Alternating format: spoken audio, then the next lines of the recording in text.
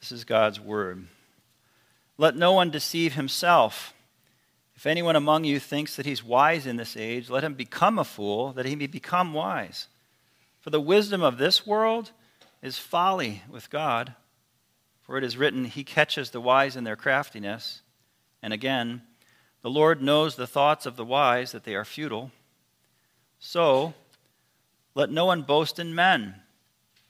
For all things are yours, whether Paul or Apollos or Cephas or the world or life or death or the present or the future, all are yours. And you are Christ's, and Christ is God's. As far in God's word. The topic is godly wisdom in these first 3 chapters, and it continues into our passage tonight. The issue of wisdom in Corinth was being addressed by Paul in this letter. And the problem was that the believers in the church in Corinth were mixing up wisdom and foolishness. They had them backwards. Paul began this paragraph with a statement, let no one deceive himself. It was a command that no one ought to allow himself to be deceived. Who did Paul have in mind here? Was it just nobody in particular? No. Paul had certain persons in mind. It was any one teacher. It was any one teacher who, like in verse 10, were building on the foundation that Paul laid. Let not any one teacher, let not any one disciple, let not any one counselor deceive himself. Let no one fool himself. The verb here is referred to a complete deception, a thorough delusion. It was a seduction in the sense of being intellectually drawn into an entire false realm of thinking, to be sucked in, we might say. Don't do this to yourself. Paul is pleading with and commanding them. Let a person not deceive himself about what? Well, the topic here is godly wisdom. And godly wisdom as it pertains to the church. So again, it's not just the danger of having some stray, mistaken thoughts here and there, but rather a person who would deceive himself would be the person putting himself into danger through self-inflicted blindness with regard to the church, what one believes about the church, wisdom about the church. So he's ordered not to deceive himself about what the church is. It's a continuation of what we saw in the previous paragraph, previous passage. The church, says Paul, is beautiful. That leads to my main point in this sermon. Christ shows us the beauty of the church. First, we'll see the wisdom in the church, verses 18 to 20. Second point, the humility in the church, verse 21. And lastly, the wealth of gifts in the church, verses 22 and 23. So the wisdom in the church, read this first set of verses again, first 3 verses. Let no one deceive himself. If anyone among you thinks that he's wise in this age, let him become a fool, that he may become wise. For the wisdom of this world is folly with God. For it is written, he catches the wise in their craftiness. And again, the Lord knows the thoughts of the wise, that they are futile. So he starts off talking about the concern about wisdom in this age. If you see yourself, Mr. or Mrs. Corinthian Christian, if you see yourself as wise in this age, you're making a big mistake. This phrase, wise in this age, is launching a comparison between this present age and how they view wisdom and God's kingdom and his coming future age and how God views wisdom. So the comparison is between wisdom and wisdom, between supposed wisdom and true wisdom. Whoever thought that he was wise, in the definition of Corinth, in the definition of the world around him, let that person turn his thinking inside out. From what he thinks was wisdom, let him, according to that scale, become a fool. But once you take that step, bring yourself over into an entire different realm, which would then label your very same new mindset as wise. The world will call it foolish, but it will actually be wisdom for the first time. That's what he's talking through here in verse 18. The message of Christ crucified. Foolishness by this age. However, actually, that's wisdom, to orient one's life around Christ and him crucified. In verse 19, he quoted here from Job 5:13 to say that God catches the wise of this world in questionable behavior. No one's smarter than God, so as crafty as a person would be, God will catch them in their thoughts being useless. What this world said was shrewd God said was wrong and dark. What this world said was wise, God says is a waste of time. Then in verse 20, Paul furthermore quoted from Psalm 94, verse 11, to say that God knows the thoughts of the wise ones of this world, and their thoughts are nonsense, basically. In the same way, the believers in Corinth had fooled themselves into thinking they're doing the right thing by dividing the church and exalting human wisdom to support contentions with others. In the pagan culture of their city, such behavior seemed reasonable. But Paul insisted the opposite. The wise by the standards of this world were to become fools by the standard of this world in order to actually become wise as God sees it. Brings us to our second point then. We've seen the wisdom of the church. Now we look at the humility of the church. Verse 21a, just this one phrase, so let no one boast in men. The King James Bible puts it across this way, let no one glory in men. Here Paul turns from the one individual person who supposed that he or she was wise now to address the whole church. Here Paul in verse 21 addressed all of them saying, let no one boast. What's this all about? The foolishness of pride crops up its head in boasting. That's the activity that you can use to detect it. And Paul is saying that for them to boast about, for example, a favorite person was wrong because God gave them more than just that one person. There's a wrong way to boast and a right way to boast. Did you know that? He had said it, chapter 1, verse 31. Let the one who boasts boast in the Lord. That's good boasting. Boasting in the Lord. Praising God. What a great God we have. That's not a God. We have a God. Our God's better than your God. Boasting in our God is a good and godly thing. We have everything that the Lord has. Let's boast about all the things that God has given us. Wise people boast about the Lord. But foolish people boast about part of what the Lord gave us. And this is actually very damaging. They want to select one person and boast about that person, but not the others. It's like we do in basketball. I got two boys, and my boys will often say to me, this certain key player is really, really good. You should watch this player. And I always say to them, basketball is a team sport. There's 5 on the team. There's 5 on the court. You can watch that one player, but he has to pass the ball. Do the same thing in business. We elevate a certain computer programmer who was in the right place at the right time, and he was intelligent, so he struck it rich, and we give him all the credit for having programmed half the world. But there were other people involved. We do the same thing in the entertainment industry. Someone sold a lot of songs, or someone's been in a lot of movies. It took a lot of people to make that happen.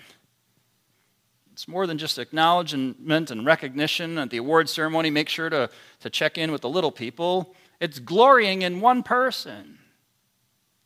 Yeah, he's my guy. He's the highest scorer in the league. Yeah, she's my favorite actress. I've seen all her movies 10 times. Yeah, she's my favorite entertainer. I love all of her songs. He's my favorite businessman. You know, I got to shake the hand of the 7th most rich man in the world. You think if you met the famous chef from the Food Network that you would fail to tell us that next Sunday?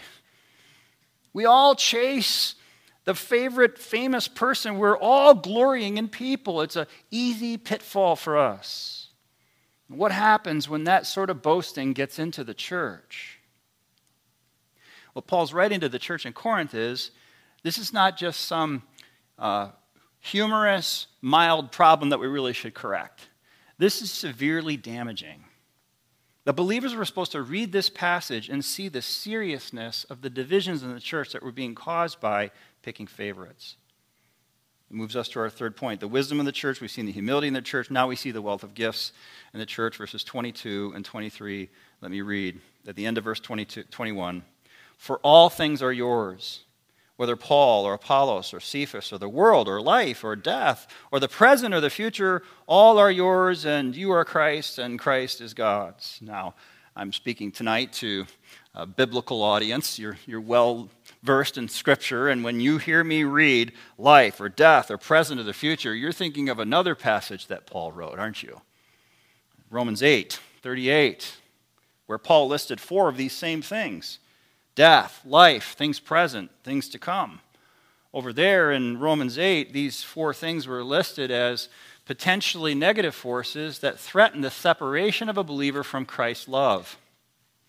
Ultimately, of course, where he goes with that in Romans 8, as you know, is that you cannot separate a believer from God's love because Christ makes sure that nothing in that list, including these four things, can separate the believer from the love of God. But here in 1 Corinthians 3:22, Paul likewise lists these four things. These four things get listed together with names. Interesting. Names Paul, Apollos, Cephas, and even the world. So all these things get thrown into one list here in verse 22 as things that are unable to defeat the Christian. All these are gifts from God. It includes the apostles and other ministers in Corinth. God gave these persons as gifts to enrich Christians, to assist Christians in Corinth. And therefore the ministers, along with these other four things, life, death, the present, and the future, are positive forces for good. They're gifts from God. The Christian can own them. We possess them in a way as gifts from God. You might think, how is death a gift? Well, let me just quickly remind you, life, of course, is lived for God. Death is gain, as Paul says in Philippians. The present is for serving. The future, we get to go home and be with the Lord. So these are positive things, these four things that he lists here. We're richly blessed. Look at all the things we've been given that could say the believer in Corinth. And Paul wrote at the very end of verse 22, all are yours. Everything in this list belongs to you. It's yours. It was a gift from God to you. All these things are gifts to the believers in Christ. Creation itself is a gift from us. The church is a gift from God to us. All these preachers in Corinth belong to the church in Corinth. Now, given that truth, given that reminder, why would they pick one favorite? Verse 23 caps it all off by saying, you are Christ's. You belong to Christ. And finally, Christ is God's. That Christ left the glories of heaven, became a man, lived a perfect life, received on the cross the penalty due for us as sinners, arose from the grave, all in submission to God the Father's plan to redeem us as helpless sinners. Christ is yours. But you are Christ's. To pick one person, to pick, say, Paul, to pick, say, Apollos or Peter or another, as the believers in Corinth were doing, was to be deceived. Remember verse 18, let no one deceive himself? That's for a person to deceive himself to pick one out of the many gifts. Picking a favorite is what divided the church, because that action was unavoidably and automatically taking them into a process of diminishing and reducing what God had given them. I'm going to try to illustrate this, and I'm going to get really silly, because that's how silly this thinking is. To say I'm of Paul, or to say I'm of Apollos, which is what he's been bringing up again and again in these 3 chapters, was to say I'll take a portion of the riches that God gave me, that God gave us. I'll take a subset of all the things that God gave us. If you have an entire row of storage units that are just gifted to you, you say, oh, that's okay, I'll just take one of them. What are you doing? Take them all. What are you doing? Why would you diminish what you're getting? And it's more silly than that. Let me try to illustrate a couple different ways. The silliness of this line of thinking and the danger of it, the destructive nature of it. If I were to say to my wife, my favorite thing about you is your left hand, and with the wedding band on it, just my favorite thing about you, tell you what I'm going to do. I'm going to cut off your left hand and take it to dinner with me. That's how silly it is, but it's also how damaging it is. You ruin the whole person by taking just the left hand, cutting it off, and taking it to dinner with you. Trying to pick a favorite to deny the rest of her is damaging to her and to her beauty. Just as God has put her together as she is, she must be left intact for me to love her properly. God has put the church together as she is, and she must be left intact. She's sacred. No believer must be allowed to be deceived about this. Again, let me try a different avenue of showing the silliness and the damage. Imagine your car, and you say, I'm of the door handle. So you rip the door handle off, and you just go walking down the street holding your door handle from your car. That makes no sense. It's just that silly. You've damaged your car. You're holding your door handle. You say, well, I'm of the steering wheel. And your friend comes over and he rips the steering wheel out. And he's walking down the road carrying the steering wheel. This is about how silly it is. We just don't see it that way. Paul's trying to get across to them how damaging it is, how silly it is. I'm of the hubcap. And so you rip the hubcap off and off you go down the road. What? What ought we to say instead? If we're wise, we say, I'm of the whole car. God gave me the whole car. I get to drive the whole thing and everything attached to it down the road and get somewhere. You say, I'm a follower of the Reverend Dr. Sinclair Ferguson. You know that's silly? I only read his books. You know how silly that is? It's like having a salad bar with everything on it. And you say, I'm just going to have a giant bowl of radishes. Listen, I love radishes. Nothing against radishes. Please don't extrapolate certain things from my illustrations. I love radishes. But if you have a giant salad bar filled with everything and all you get is a bowl of radishes, you're silly. It's silly. You could have had a wonderful salad and throw some radishes on it. A lot of other vegetables. Also, don't tell Dr. Ferguson I said these things, right? I'm a reader of only Dr. Sinclair Ferguson's book. You could have had a library filled with all sorts of wonderful books from all sorts of different people. Why do you have to choose R.C. Sproul or Kevin DeYoung or Craig Troxel or John Piper? Wisdom says we already have them all because they were given by God to serve the whole church. It's only foolish thinking that boasts in one author, one pastor, and says, that's my guy, and my guy's better than your guy. And I'm constantly amazed at the loyalty to certain brands of vehicles in America. And I remember when I was a boy, and we had cars that we actually prayed that it would start. One of them we called the Green Missile, and appropriately so. Please let the green missile start today. We're just so glad that it started. We get to go somewhere. And all the cars I'm about to name, they start. They drive. They get you there and back home. But we complain. We say, one man says, only Ford trucks for me. Chevys are junk. And if I asked for it, I could get an amen in this room. Another man says, no, only Mazda. And another man says, I would never purchase a Subaru. Why can't we just look at all the cars and say, we have our choice from all of them. All of them were given to us, and we get to choose one to drive. I think the ladies do better. You get a better idea when you share recipes on Pinterest. You just say, whatever recipe works, and whatever recipe I have, I share with you, and you share with me, and we all share with my sister, and my aunt, and my cousin, my neighbor. There's no exclusive little group saying, I only make recipes from Betty Crocker. Oh, yeah? Well, I only make recipes from Taste of Home magazine.